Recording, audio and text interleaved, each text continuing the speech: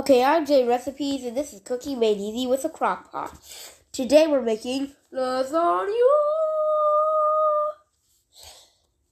For this, you will need 1 pound of ground beef, 1 chopped red onion, 2 teaspoons minced garlic, 29 ounces canned tomatoes, 1 teaspoon Italian seasoning, 2 cups mozzarella, 1 large egg.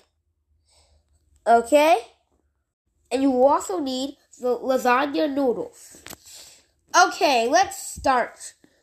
Spray your hamburger and sausage with cooking spray. Put the onions in and add it all into a pan. Add 1/2 cup of water. Let that simmer for 5 minutes. While that sauce is cooking, add mozzarella and eggs in a bowl.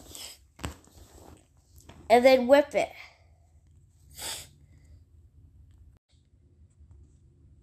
Then you put 1/2 cup of water at the bottom.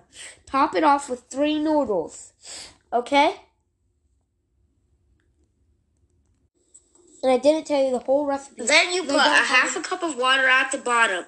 Top it off with 3 noodles. Okay? I didn't tell you the full recipe because I don't have enough time. But check out my next podcast because we're going to be making something spectacular. Bye. See ya. Adios. Hasta la vista.